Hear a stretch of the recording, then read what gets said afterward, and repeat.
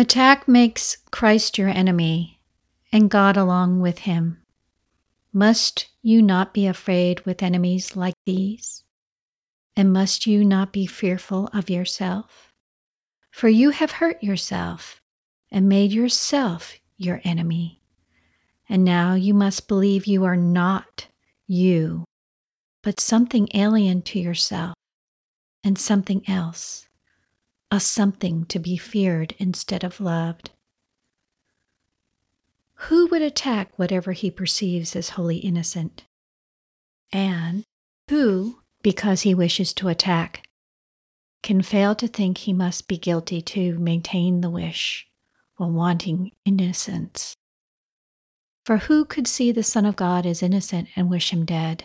Of course, in miracles. Last night I spoke with someone that called me very late. He was shaking.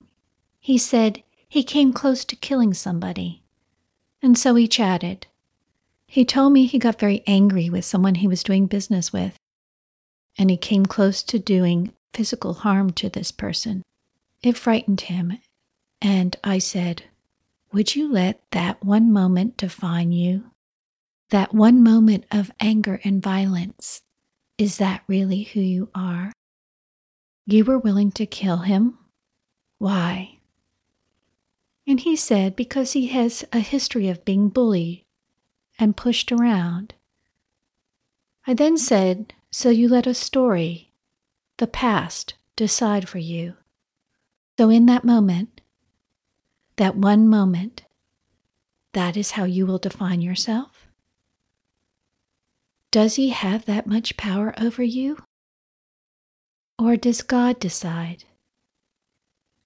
As you decided to zoom in on that moment, how about the rest of your life and the unlimited potential it may hold and its infinite experience? So, this moment of violence, that is the experience you have chosen to determine who you are? When you are losing control, and we will all lose control at varying degrees, we must realize we have set our zoom lens on very, very super close up. The ego loves the zoom lens. It likes to isolate one word, one action, and one situation. And we see this as the one moment, or we must do something or else. The ego sees the attack, but it never stops to think about what the attack really means. It cages you in and puts you in a corner and threatens you with abandonment, failure, and survival. Therefore, when we know we have become insane and pinned by the ego, the first thing we must do is focus on the breath. The breath controls the zoom lens, so we immediately call our attention to the breath. It's like calling our superpower. The next step is to call attention to our solar plexus and just notice what it feels like. Notice how rigid it is. You will notice that you are hooked. It's tight. And you are also hooked by your personal will. It is through the breath that you will unhook yourself. And as you do, you will soften and begin to zoom out into the arms of God. We untether ourselves from the zoom in. And of course, this is all a personal choice. Once you surrender through the breath and unhook yourself, you float into God. As Christ says, I cannot heal what you are unwilling to give to me. And the Course in Miracles goes on to say, is this what I would see? Do I want this? We become what we attack. So this whole idea of war, competition, and attack, it's all counter-spiritual. It's important to ask ourselves, how often does this arise in my life? This drama. Do I believe in drama? Do I foster drama? Do I believe in this white hat versus black hat mentality?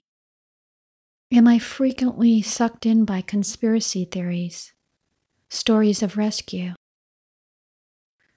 As we engage deeper and deeper in our spiritual practice every day, we will realize more and more that we connect through our higher mind in every moment. And the only way we can do this is to unhook from our desire of things of this world.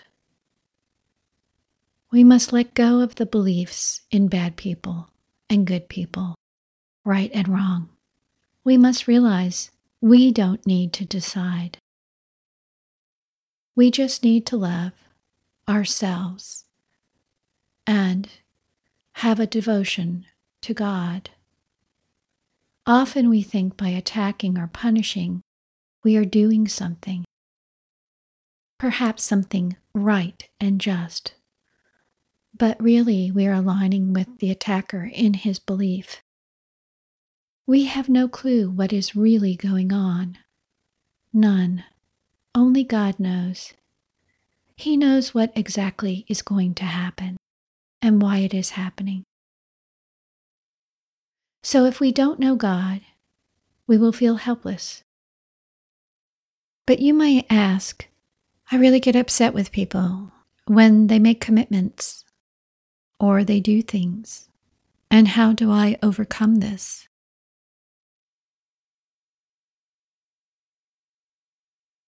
And what you're really opening is the discussion to attachment and acceptance. So, to answer your question, there is a question. Has this person or persons shown you who they are in terms of being able to deliver on their commitments?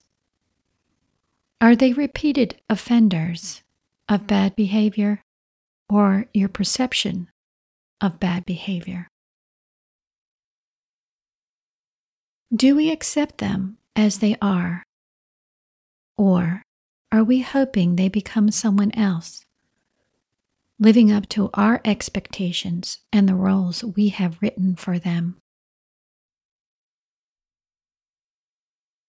When someone makes a commitment they cannot keep, they are not evil. Essentially what they're saying is, this is what I would like to give you, so you will love me.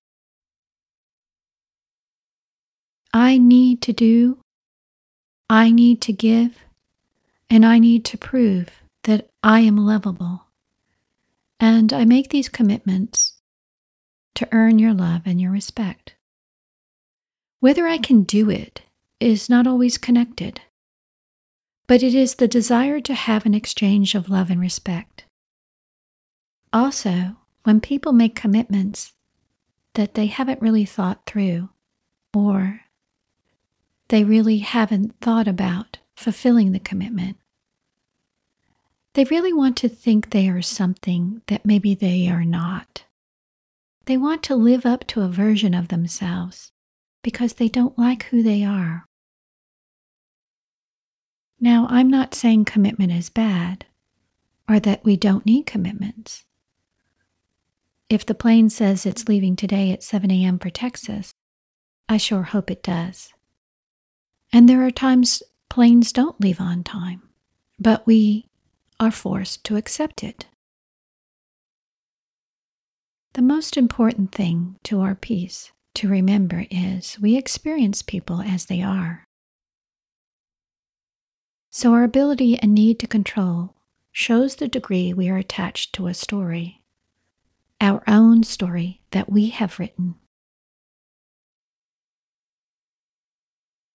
When we have difficulty with acceptance, what is missing is our recognition that we are powerful creators. We forget it's about us and God. And when other people make commitments to us that they cannot keep, they have forgotten that it's about them and God.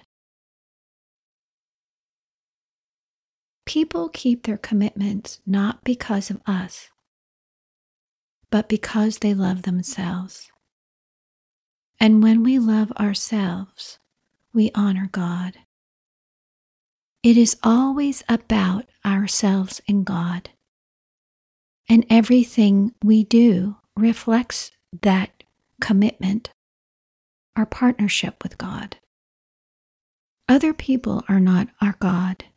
We don't worship other people, and we don't make ourselves a God that they need to worship us. Nothing around you but is part of you. Look on it lovingly and see the light of heaven in it. So will you come to understand all that is given you.